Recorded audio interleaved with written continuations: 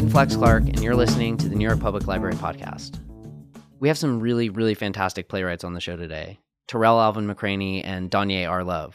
Tarell Alvin McCraney is an Oscar-winning screenwriter in addition to being a playwright. He wrote Moonlight, which is based on his play, In Moonlight, Black Boys Look Blue. Another play of his, Choir Boy, is opening on Broadway in January. Donja R. is the author of the award-winning play Sugar in Our Wounds, which opened this summer in New York. The two of them spoke with another playwright and also NYU professor, Michael D. Dinwiddie, at the Schomburg Center for Research in Black Culture, and they talked about what it's been like to bring the experiences of queer black men into the theater for both of them. Good evening. Good evening. Okay, so I think we're going to start a little different tonight. We're going to start with a song. You only have to sing 2 lines, okay? I'm going to lead it off, and then you just sing the 2 lines. You guys have to join in too, okay? I can't sing. Neither can I, but okay. Get ready. You didn't have to love me like you did, but you did, but you did. They can't sing either. You didn't have to hold me like you did, but you did, but you did. Yes. Okay, so. Whoever that is. Yes, thank you. We got one out there, but I just want to say, that's the message for what you write and the love you bring in your work to all of us. So I just want to say, I thank you. Oh, too. thank That's where you. we got to start that off. was so sweet. We got to start off with a song. You know. It's so dope. Well, your work is like music. Who doesn't love a serenade? Exactly. Yeah. Exactly. Even if it's a song that people don't sing that well. That's all right. But close enough. So the first thing I want to ask you is, who are the writers that influenced you, the playwrights? I know James Baldwin, Toni Morrison, et cetera, but who are the writers you kind of grew up on that that inspired you to say, I'm going to be a playwright? Okay. I was deeply inspired by Tennessee Williams. Okay. I love stage directions and just how he referred to stage directions as love letters to an audience. So that just really connected with me. August Wilson, Lorraine Hansberry, and this moment is a complete gag for me because one of the most influential and inspiring playwrights for me is this man right here. Yes. So, that's sweet. Seriously. So that's why this moment means so much to me right now. Mm-hmm. But that's really kind of you. Yeah. Mm-hmm. But it's the truth, so thank you. All right, Mm-hmm. I'm blushing. Tarell? Yeah. No. You can't tell because I'm. Yeah, we can tell. We can tell. Come I can through. see the ears. Melanin. You said what? Who inspired you? Who are the playwrights, the writers who inspired you? There's a lot of love Yeah. going on. So I was like, I get distracted real easy when it's Okay. like, oh, love. We can say here. Yeah, don't worry. The funny thing was when I was younger, I experienced more dance than I did live plays. Uh-huh. Live plays, as we all know, cost money and are sometimes hard to put into the neighborhoods as easily. But one of the things that the Ailey program did when I was coming up and so robustly was they sent Ailey 2 everywhere. That's right. So Ailey 2 was everywhere. So even a kid in Liberty City, growing up like I did, I got to see Revelations so many times, and I saw Night Creature so many times. So these ballets became ways. Let me take one step back. The ballets became ways in which I knew my body couldn't do that. I was like, damn it! I as much as I tried, I couldn't get the sinews and the flatbacks and the laterals like I wanted to get them. But I could put it in the words. And so sometimes if you read my work, it can kind of feel like I'm just trying to put a rhythm down. And it feels like a 5/4 rhythm. Yeah, it does. And that very much comes from my influences in dance, especially thanks to the Ailey Company. I don't know where I would be without them. And Robert Battle's from my neighborhood. So that's a full circle moment for me. Sure is. Yeah, and like every time I read your work, I instantly gravitate towards the body. Yeah. Like what the characters are doing. Because I often find myself just like all of this, the things that we're talking about, the things that we're saying right now, like we could be lying through the skin of our teeth, but the body never lies. Yeah, right? absolutely. So like every time I read your work, I just see and I I try to imagine like what the body is doing, how the body is navigating through a situation, through an emotion, whether it's grief, whether it's joy, whether it's sorrow, whether it's love. Like I feel all of what you're saying in your words. Yeah. And you know, the other thing that comes out in both your work is your love of your blackness. This is something where you talk about black skin, Moonlight, of course, the skin, the color. These are things that are, and we've been doing it for a long time, but you guys have really put it front and center in terms of the way you talk about that God is in the skin, God is love, and that. So do you want to talk a little bit about how you came to that? Because part of the journey of your work as well is journey of coming through slaughter, coming through pain, coming through difficulties, and coming to a place where I can use my work, my body, to express what I feel. Yeah, it was a journey. Growing up black, growing up queer, I was conditioned not to really love and not to really honor or appreciate both. And for the two to exist as one, like that was an anomaly, right? But I remember coming across Toni Morrison. It was an interview that she did, I think, with Charlie Rose, and she was talking about writers, and it was a writer. I don't remember who she said it was. I don't think she said who the writer was, but she was just talking about reading this writer's work, and this writer went on pages upon pages upon pages describing something, whatever it was. And she was like, why is the writer doing this? I don't understand it. I don't get it.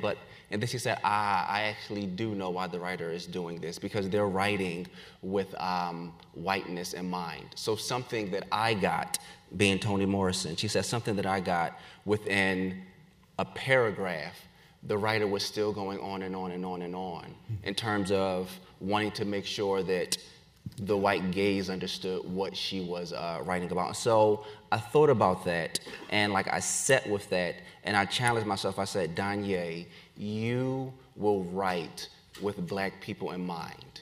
Black people not only on the stage, but black people in the audience as well. So eradicating the white gaze from my work, and then also for me taking a step further in my queerness, eradicating the straight gaze from my work as well. So anyone who doesn't identify with blackness or queerness, if you see my work, it's no shade, consider yourself lucky to be able to see such, I would hope, authentic and transparent view into blackness and into queerness. And like I always challenge myself to be true to these identities that I carry and hold with so much pride. And I thank Toni Morrison for that. Tarell, did you want to say anything? No. Why would I want to say anything? Okay. I mean, you know, I wish I was, you know, I wish I was as intentional in my work. Because of the early trauma in my life and early chaos, I was always trying to order, as the old black church would say, order my steps. I was consistently trying to walk in a path that felt enlightened and both spiritually connected, but also on the ground. And so sometimes that would lead me down a path that I was writing something that was terrible.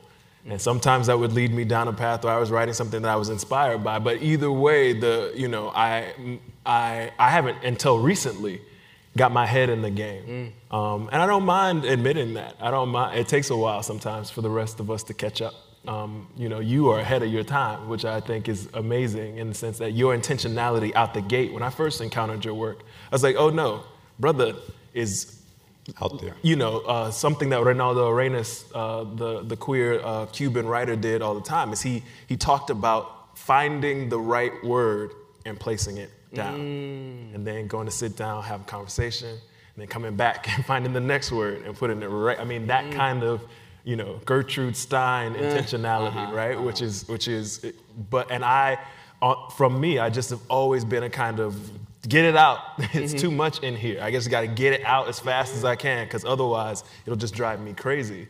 But circling to blackness, I realized that sometimes you're led that way. You know, the Spirit moves you in ways that you and I always hoped and prayed that were in line with what I wanted to say. For example, one of the key moments for me in Moonlight is that we kept talking about Kevin and Kieran's relationship, and what we weren't talking about is why this boy who was dark-skinned, black and poor, was treated differently than this boy who was light-skinned and black and poor. You know what I mean? Like, clearly they both were in the same realm, experiencing the same things. They both had sexual desires for each other that we saw, and yet everybody's like, oh yeah, you gay. And when I was growing up, it was so amazing to me because I had a friend who was light-skinned who didn't get the same toxic masculinity that I got. I was dark-skinned, so I was supposed to perform differently, right? And so, but that conversation is never something we are allowed to talk about, not up front. Right. We may be able to talk about it in the back room somewhere, but it's not something. And for me, everybody kept saying, well, was that intentional? Yeah, it was intentional because it's what happened. Did I sit down one night and say, I'm going to thrust us into a conversation about colorism? Nah, not at all. You don't have to. But that doesn't mean, it isn't valid. Yeah. You know, we get to the same road. We put one foot in front of the other. Well, you talk about that in the Vulture interview you did. You talk about the difference in treatment in skin tone and how that can impact a person's life. You know, you're tall, so you're supposed to play basketball. Right? You know, there's a whole attitude about that. But you just did something that I want to point out to everybody because we're going to talk about this, about naming, which is so important in both your plays. You said Chiron and then Chiron. That's it, right? And so could you tell us about how you came to that name in Moonlight? And then I want to talk to you as well about the way you named some of your characters. Donja, which sounds like Kanye, right? That's it, right? Okay. Yeah, you did. Nothing like Kanye. Okay, that's right. Okay, good.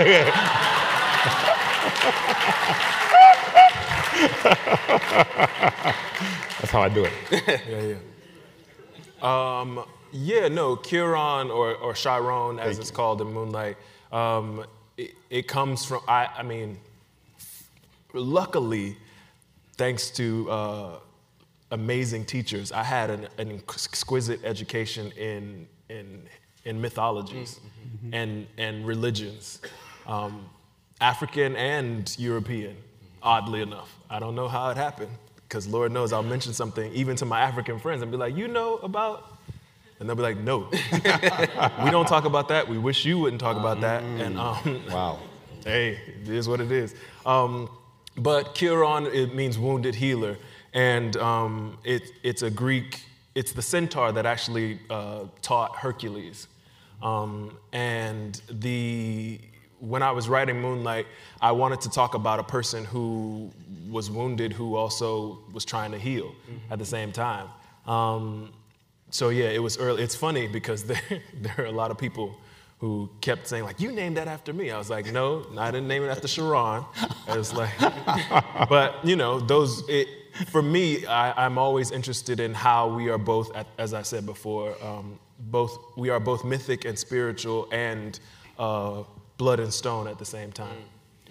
And I want you to tell me a little bit about how you came up. There's a character in your play, Sugar in Your Wounds. Sugar in Her Wounds, yeah.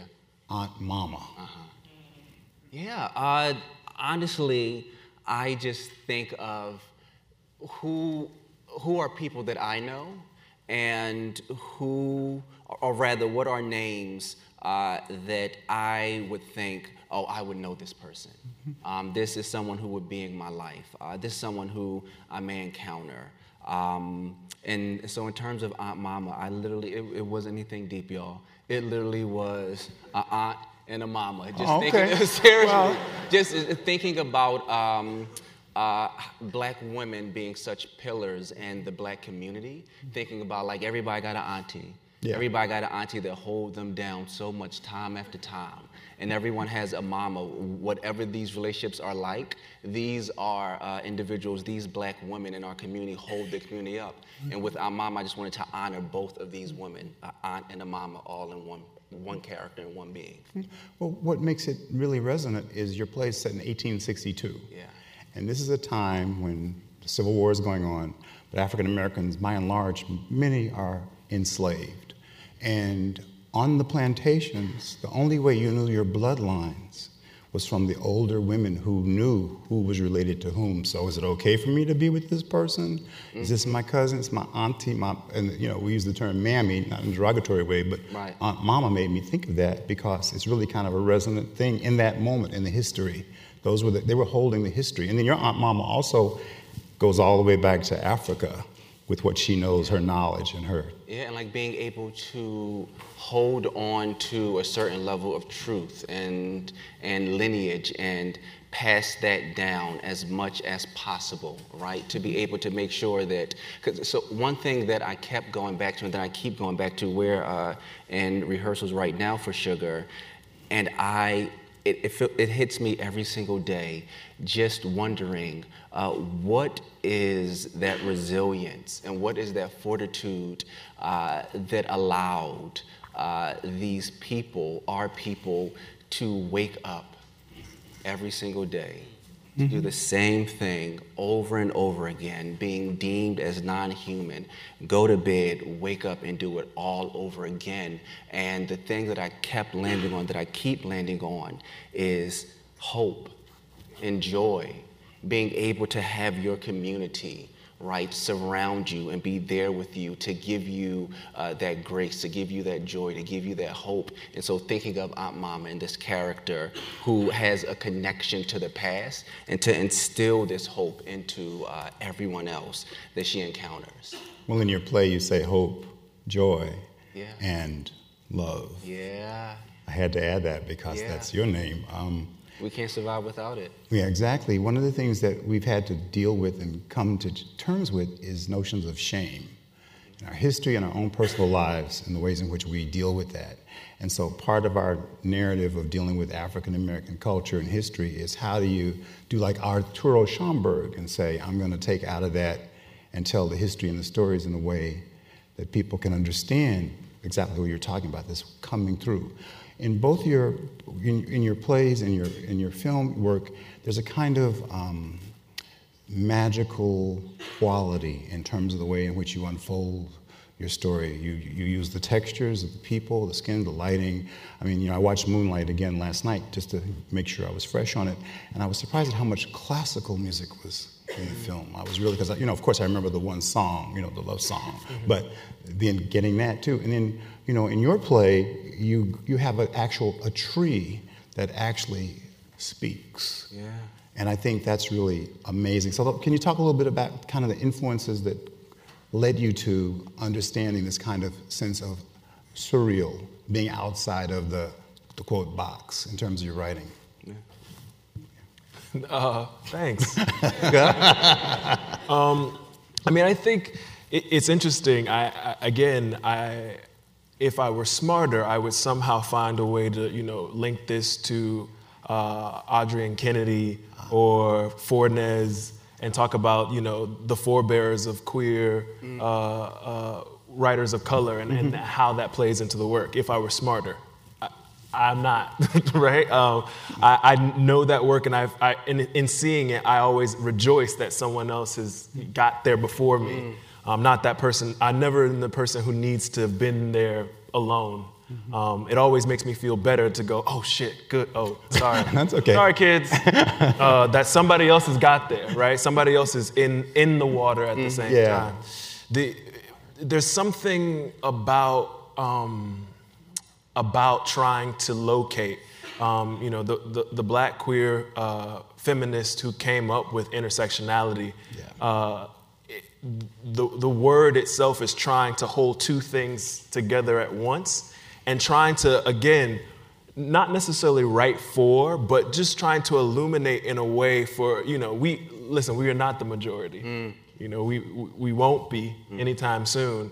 In this country. In this country. Yeah, okay. And I don't mean that as that's more factual than as anything else. And so when we try to relate to community, there's sometimes that you gotta tell, look, there's always room in the tribe for the shaman that can't stay in the center, right? There's always the person down the way who's just a little off, who can see things that we can't quite right? There's room in the community for that. And the more we make room for that person, the less these moments of surreal actually exist. Yeah. Because that person is just telling you things that you may not be able to see because you're walking on a binary, right? But the person who's walking on the tracks, the person who's walking on the crossroads, the Elegbas, the issues of our lives, are always just trying to tell you the two things at once. And so for me, it's never been about trying to pull down something that was surreal. It was about like trying to just tell you about the two things I see rather than the one, right?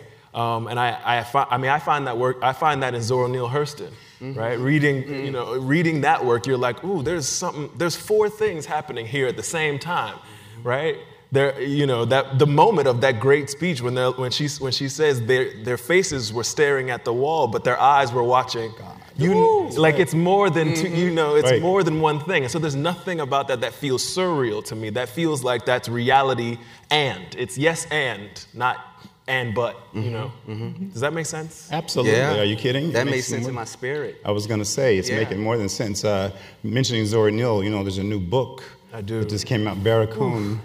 My mom called, made me go buy it for her because I'm going home to Detroit in 2 days. She can't get it for a couple of weeks, but I'm taking it to her. But I'm very excited about reading it. Same. Myself. So in a way, what you're talking about really is a kind of healing.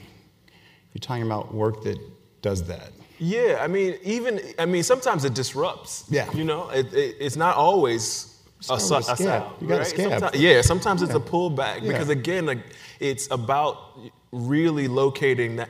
Look, for us, and this is something that Amir Baraka, again, if I was smarter, man, I would connect these things and say that but Amir Baraka and August talked about that we had as artists, which is that if we, as artists, we must connect to the spiritual. Yes. Too. Right? You can get as wordy as Arthur Miller, you can get as syntacty as Pinter, but for us, too, you must have the spiritual in order for it to truly be of the diaspora in a way that makes sense to all of us, right? That connects us. And we shun that sometimes. Sometimes I find myself going, nope, don't put that in there. Leave that over in the corner. And then I realize that that's my dumb self. That's the self that's like trying to tinker with something that I know better, right? Our revolution, our progress will only be made if we juggle all those things, not just one or the other. And so that part of our work has to be about looking at the things that go deeper. Yeah. Like you said, hope is, if hope ain't faith, I don't know what is, right? We talk about faith, we get into doxologies, but hope is really just believing in the thing you cannot see. Yeah. Yes. Faith. The conviction of things. That is theater. Yes, exactly. That is exactly art. Something was not here before, but I am pointing at it. I am hinting at it. I am framing it. I am giving you arrows to see it. I am trying to get you to experience something that only our imaginations together can work up. Yeah. Yeah. And I look at surrealism and I look at magic as it can be so simple.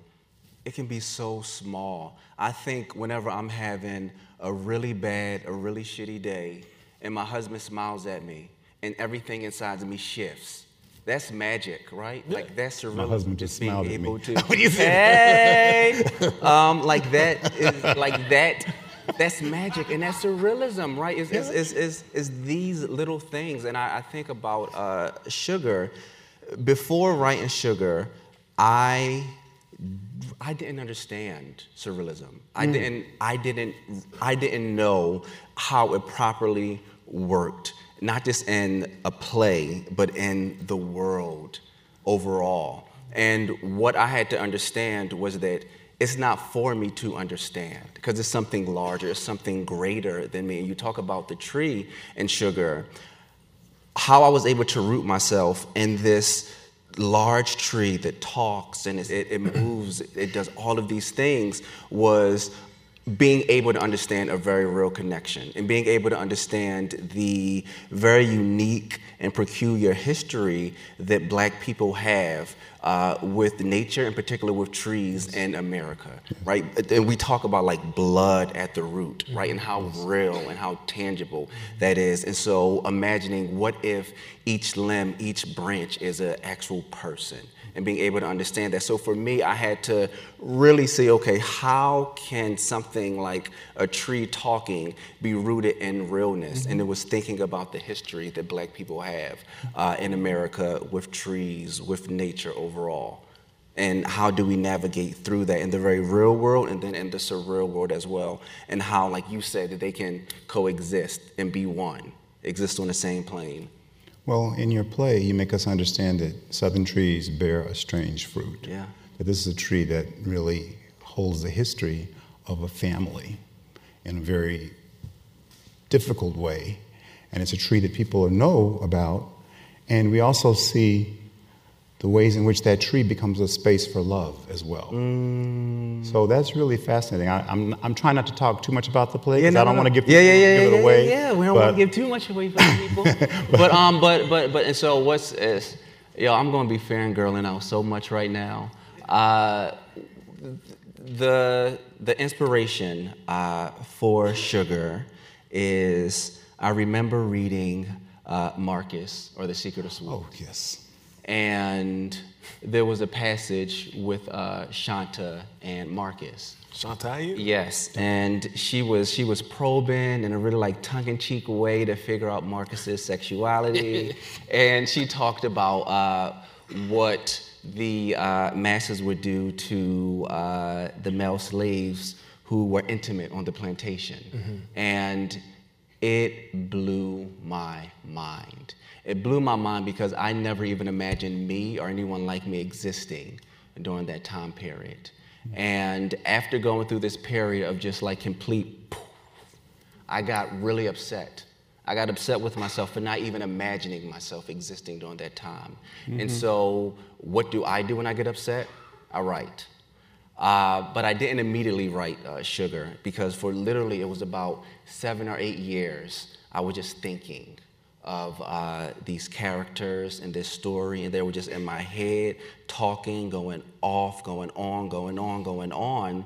And I sat down to start to write it after I reread, one of my favorite authors is Alice Walker. And I reread The Color Purple, and this was the edition after the movie, after the musical, and she wrote the foreword. And so I'm kidding a little bit because she identified herself as a naturist, and just all of us being one. Like, she took it so far that on the back jacket cover, it was a letter sitting on the top of her head. Like, this is how one we are. So I'm like, I don't know about all of that.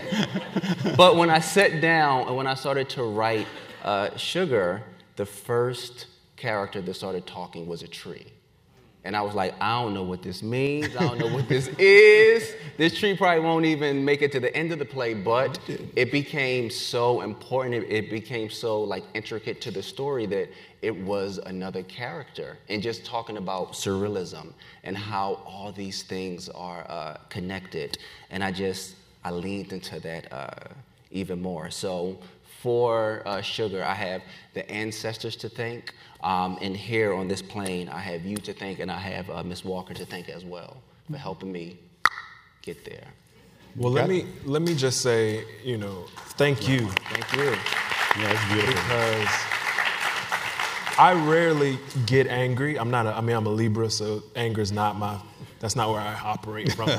But when I do, it's usually over something that feels like injustice.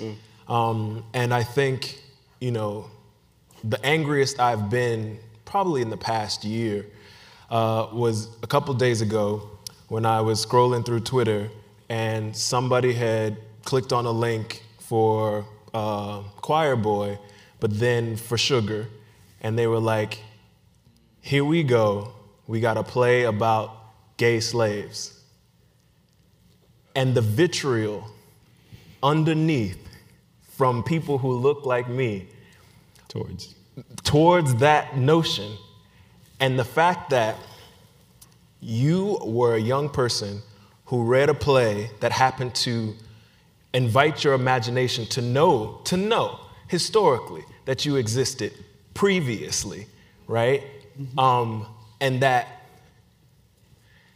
because, 2016 was one of the deadliest years in the LGBTQ community, particularly for people of color.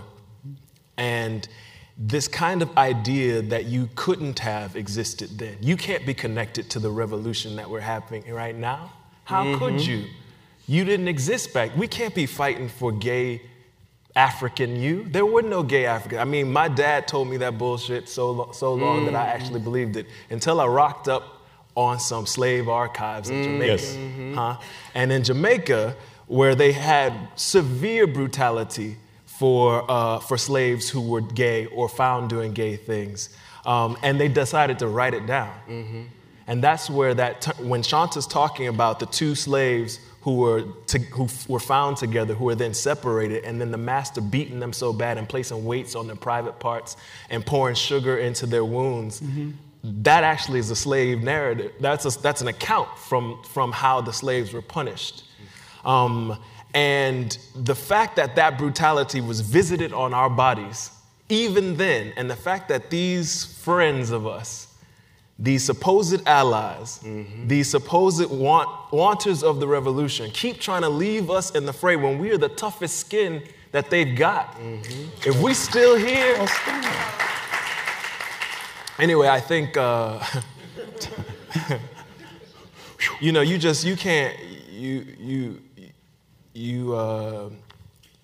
you imagine yourself a 13-year-old boy standing on the precipice of taking your own life because of those comments, because of the ways in which you were taught that you were not a part of.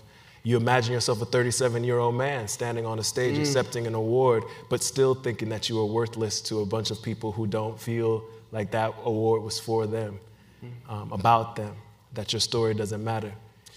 To this day, and that is what, you could say to yourself you want to work against that. But I think there's something to me that's tired of talking to those people. Yes. And there's something about the way, and again, like I said, you're ahead of your time because you're like, I'm not talking to y'all no more. I'm talking to us. I'm talking to that little boy who needs to hear that actually, 500 years ago, you washed up on this shore too, and you survived lineage through time, brutality, oppression, and you remain today. Yeah, and when I was writing Sugar, I knew what I was going to be met with, and I told myself I do not care because this story is larger than me. Yeah. This story is not about me. This story needs to be told, and I'm lucky enough to be the vessel to tell the story. And then also, I know Hotep's gonna stay Hoteping, y'all. It's literally nothing I can do about it. And so when I was met with what I was met with on Twitter, that was one thing. But I have to be 100% transparent. Where it did start to weigh on me a bit was people started to slide in my DMs, saying all sort of crazy things. People found me on Facebook and started taking snapshots of like my post and posting it online, saying this is the Degenerates page. But like I said, I knew that I was going to be met with these things, and it let me know that there's truth in the words. Exactly. And everyone can't handle the truth. And then also, I think about Fannie Lou Hamer and her saying, until I'm free, you ain't free. Right. And that's what it boils down to. Until the most marginalized and the most oppressed individual is free, that's when we'll all be free. But it's a process. It's a process. And But doesn't that galvanize you to want to do that work, though? Because that's the thing. I mean, I get, again, like I said, I got upset more so because I was like, if if anything I want to protect. I'm an older brother, so my job feels like I want to go out to protect. And I literally was like writing all kinds of responses. I was like, Tarell, let it go. Let it go. You'll spend all day working here rather than being like, you know what? I'm going to show up at the Schomburg. I'm going to have a conversation at the Schomburg. We're going to talk about what we can do, what next steps can be. And I think for me, again, I'm following your lead. I feel like, you know, my vision goes, yes, the people like me aren't free, but there are people, there are women right now, my sisters, who don't have no space. How do I make space for them? Right? I think about Dominique. I think about Katori. I think about how do I make room? How do I move around? Right? How do I? Because once their liberation happens, I know that I'm gonna have my marching orders. Right? My shouting orders will be on their freedom papers. Right? So it's like that to me is all. It's great to hear you say that, and I also I follow your lead, brother. Don't ever think whatever, you know, they say on the accolade paper, don't ever think that you don't have admirers from all around. I mean, I literally look down and go, yep, cool. Where we going? Where we going? There are those of us who like to lead from the follow. Yeah, and it is knowing and understanding that all I can respond with is the work and putting as much of myself and truth and love, as we were talking about, into the work. So that's why I don't need no clap back. My play is the clap back. So there we go. Well, you guys have made my job so easy today. I tell you, I'm just sitting here listening, enjoying. But you mentioned Katori, you mentioned Dominique, but I'm going to point you to one more person who I know was a mentor for you, Lynn Nottage. And I'd like you to tell that story you told National Black Theater about when you were at Yale and your assignment that Lynn gave you. You know what? This is so relevant to this. I mean, this is, I'm glad you're bringing this up. Lynn was the bomb as a teacher. She was also terrified. I don't know if you know Lynn Nottage. She's a Scorpio. Yeah, that's already. I don't know if she wants me to put that information out there, but still, she was the bomb.com, but she also just was not, I mean, the work had to be done, which I appreciate it, but also I was like, Lord, Lynn, just give me a day. And one of the first assignments that she had us do was a political public forum, because she believed all work was political. She believed that it was always actionable in the right now. You had to do it in the right now, and it had to grab people. You had to be able to do work and build work that was grabbing live people, not just talking to not work that just would work for the screen, which is another thing in itself. But if you're going to do live theater, the work's got to go out and grab somebody. So you need to write something that's going to go out and grab somebody. And there's a table at Yale, this was at the Yale School of Drama, that commemorates every year the women were allowed to come to Yale. Oh, wow. And it shows the population growth up until the current. And so that's a kind of political platform that people sometimes go and make speeches. And Lynn was like, you got to write a speech that's political about something you find politically charged and go do it. And at the time, Yale, Lord, let's see if I have my job tomorrow. Yale, say it. You'll have it. The Yale police had been sending out this bulletin, and it would say there was a black male, tall, who did this thing. Oh, wow. And the age range would be like 21 to 42. And that's it. Not what color shirt the man had on. Nothing. Not whether, what nothing. Just black male, 20 to 42. And I got stopped consistently and had to show my ID to be like, I belong on this campus. And I wrote this whole speech about just like how even in the midst of, like, there is no respectability that undoes the oppression. There is no, I could be the president of this place and I would still have to show my credentials to get in the door. Like, even now as a professor, there are moments that I have to, let them know who I am coming in and out of certain parts of the place. And then, just a week ago, a student called the police on another student while she was sleeping in her own dormitory. And it's like, and so Lynn was like, do that speech. So I'm doing this speech and I'm like, I'm gonna get some stones thrown at me and I'm gonna get kicked out of school. And I'm doing the speech and the custodians all start gathering around and standing there. And then by the time I get down, most of them leave, but the one who was in front of the library said, I've been waiting for somebody to say that speech for a long time. And I remember it because I would have never done it unless she had asked me to do it. I never would have I'm peace, love, and tea, so I just don't usually cause a ruckus like that. But she, she woke something up in me in terms of activism, in terms of speaking for people who sometimes didn't have the words to do it or the ways and means, using the platform I have to move out the way and actually give some shine to somebody else. Because again, I got out of that pretty unscathed, but there are those who don't. There are those who get the police called on them at 3:00 in the morning while they're just trying to study for their next exam. And I think of those who were silenced in their queerness, like Angelina Grimke. I think about Langston Hughes. I think about people like that who couldn't have this kind of forum because of the way that our culture has been constructed. And so I'm just thankful for this time. I'm going to very quickly, I go to questions. Okay, hello. You spoke about the more well-known influencers of both your writings, Lynn Nottage and things like that, but I wanted to know, before them, who were the personal, influencers? My mama. Honestly, she was, so we talk about hope, and we just talk about having this resilience and this fortitude. My mom was 15 when she had me.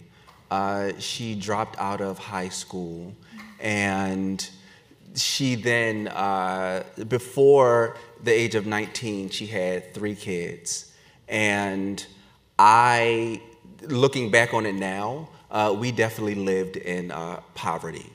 But what my mom was able to do, what my dad was able to do, was surround us with this hope and with this love and with this joy, where I never even knew that I existed in a space where I should feel that I should not have, that I should not be, that I was not able to make it over. And so I always think about my mom, and I think about her in terms of when I shared my truth of being queer.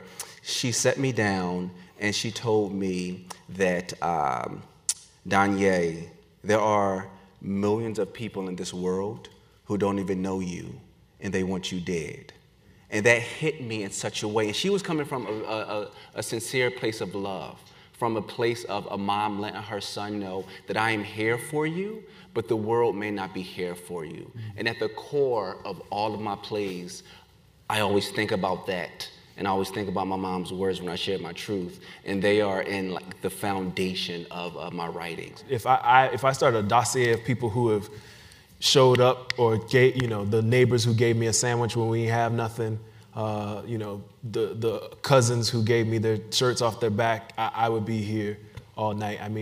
I will say, give a shout out to Teo Castellanos, who was a director in Miami, a Boricua director in Miami, who saw a kid whose mother was in rehab and decided to start a troupe of kids whose parents were in rehab.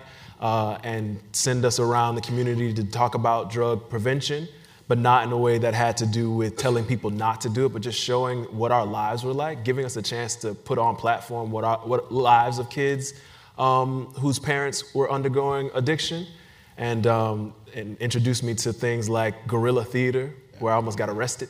I can't imagine my life without that kind of early start. Thank you. Thank you. Yes.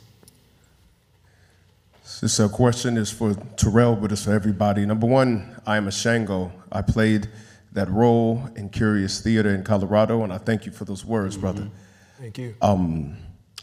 I've never publicly thanked my LGBTQIA brothers and sisters from saving my ass from blatant hotepery and what that could have done to my psyche and worldview. Not all of them went down the road of theater and didn't get introduced to the work and the beauty of your lives. So I say thank you to that. This idea, speaking of which, perhaps Harlem is far more advanced in this conversation than we are in Colorado. The idea that straight black men are the white people of black people. If that idea is erroneous, I would like to know why. If the idea is true, I would also know why. I am submitting myself under your wisdom. Please tell me how I can stop the madness and contribute to a world in which our stories are included together as descendants of the diaspora. Thank you. First of all, thank you, brother. I appreciate that. It's always thrilling to meet a Shango. Scary, but always thrilling. But I appreciate you. I also will say, first of all, know that I speak for Tarell, yes, and not the vanguard of anything. I will. For me, the white people are the white people of the world. There is no need for you all, for anybody to sort of put that on yourself. You don't come into the world with those privileges. You may ascribe to and prescribe and try to get those, but you don't have them. And they will make sure you know that you don't. And so the day that it's real, because again, I'm in these hallowed halls where there are brothers who believe that if they walk a certain way and talk a certain way, it'll get them these things, and then they fall out one day. And they gotta look me in the eye, and I'm like, brother, I'm here for you regardless of how you treated me previously to that. Because I know what it's like. I hang with a vast group of artists who happen to identify as heterosexual men. And the thing I say to them consistently is teach your sons, teach your daughters, teach each, and when you see your brother or your cousin at the table making noise about that and being a transphobe, speak on it. Mm-hmm. Because me speaking on it looks like I'm trying to galvanize for something I need, which is true, right? I look like look, if we're all at the table and you say I got something and I say, well, I want a little piece of that, it looks like I'm being defensive just cause, mm-hmm. right? But if you have no skin in the game, right? If you have nothing to lose if they seemingly think you have nothing to lose by that, now you know better, right? You know that our freedom is connected. Yes. But if you reach over and say, hey, bruh, it ain't even got to be all that. Yeah. It's a difference. They hear it different, right? So, that's what that's what I say to them. That's what I say to my literal brother. My literal brother has a son, and I was like, the day he was like, well, why is Uncle Tarell always hanging around with Uncle Twan? And I was like, well, Uncle Twan's cute, so yes. And my brother was trying to find some cockamamie way to explain. I was like, no, just tell him. It is what it is. Thank you so much again. Mm-hmm. Thank you, sir. Yeah. Yes. Hello. My name is Michael Oloyede. I first of all want to say, every time I read your words, I feel like a spell is broken. Something that's been ingrained in my mind is released. So I want to thank you for that. I also think you guys are great at everything you do and the words you put out. And in that greatness, I feel like there has to be decisions and sacrifices that have been made in your lives, your careers. I want to know what are some of those sacrifices and decisions you've had to make as artists, as men, as black men, to get to this place you are right now. Yeah. I don't know so much for me about decisions and sacrifices. I will say something really interesting started happening to me. And I don't know if it was the same for you, when life started to open up for me in a very nice way. on the professional side, on a personal side, I started to, we were talking about this word joy. I started to exist in a space of joy that I really wasn't used to. Being a black man, being a queer man, being HIV positive, I wasn't used to existing in a space where there was total joy for me. And I remember it was last year, a little voice went off in my head that said, Donja, everything is going right, so something is bound to go wrong. Fam. And I started, Preach. It hit me in such a way that I wasn't used to. Yeah. And I found myself in the middle of the night waking up, and I started to pray over my husband, negotiating with God, saying, this can happen, but just don't let that happen. Yes, come on, son. And then, when I was able to finally go to sleep, I would wake up in the morning and instantly go to my phone, thinking I would see endless messages, endless missed calls from my dad, from my siblings, because the God forbid what happened to my mom.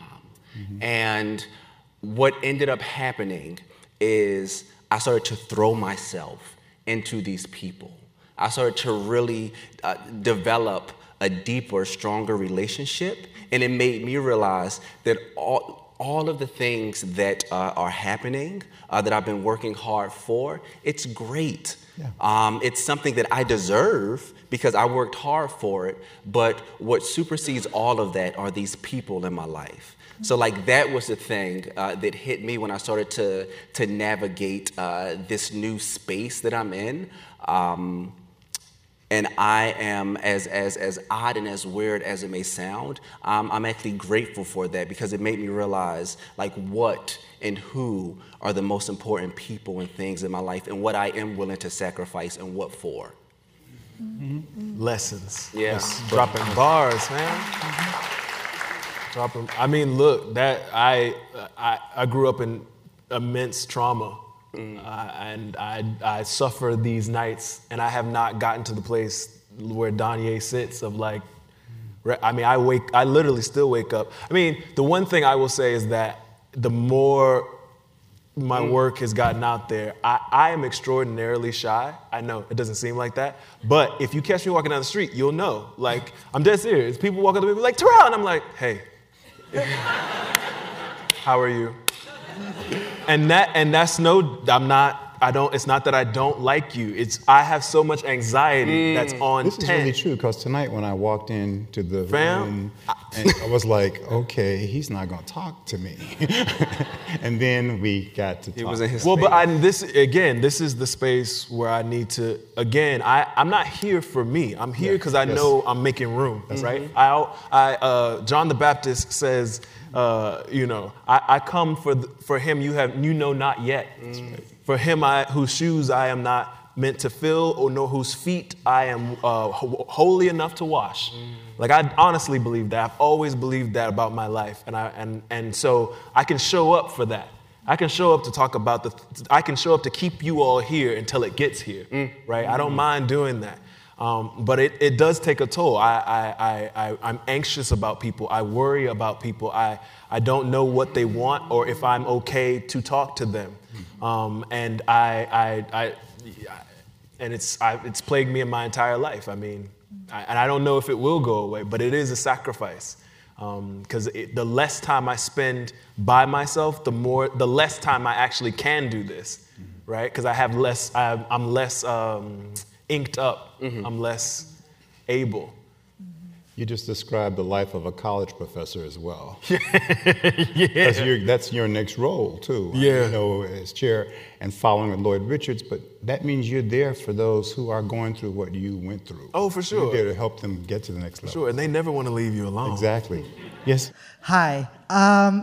We talked a lot about the basis or the foundations of like your writing and inspiration. So my question is, how do you develop your craftsmanship, and what advice would you give to aspiring writers who are trying to develop their craftsmanship? Because we know it's more than just talent. You have to have craftsmanship along with the talent. So how do you cultivate that, and what's your craftsmanship like? I want to hear you. I can try to be. I'm flippant about this, but I really am a practice. Because of all the disappointment I had in dance. No, seriously, but it grounded me in a way that made me very much a student who, I found teachers who I was like, you're going to teach me because I'm going to watch and pray. Like I watch writers write. I watch them rewrite. I talk to them. I learn what they do, and I try it on, right? Like I don't plagiarize, but like if you do something, I go, I want to learn how to do that. I will try it on, and if it doesn't work, I'm like, cool, I haven't mastered that yet. I'll keep trying it out. But it's you can put yourself in your own kind of school by doing that. You know what I'm saying? You say, oh, I love how did Zora lead me to this moment. And you kind of got to go back 40 pages and see how she got you there. Right. That's an education, right? And that's craftsmanship. You're literally watching how someone gets from point A to point B. And it's important for you to be able to break down and metabolize the work. But it also will turn on something in your brain that will drive you crazy. And I apologize now, but you will start to do it to all the work. Like you'll start going, oh, this is good. Oh, this is that. That's these two. Oh, now they're going to have 3 of these. And before you know it, you're doing the Beautiful Mind thing. You're doing Minority Report when you're supposed to be enjoying Harry Potter, right? And so that's a part of it to me. A part of being an artist is that there's a part of your brain that is constantly metabolizing the work and figuring out ways to do it. And it can be any form, really, from writing to music. Yes, sir. My name is Paris Creighton III, and this question is for both of you. Theater saved my life, and seeing both of your work, there are moments that I will never forget. It's like my heart skips a beat, and I want to know why theater? Why do you choose theater to tell the stories that you tell? Great question. Community. This. Yeah, and you said it best. It saved my life. That simple. Yeah. Well, round of applause. Thank you, gentlemen. That wasn't hard, was it? That was easy, wasn't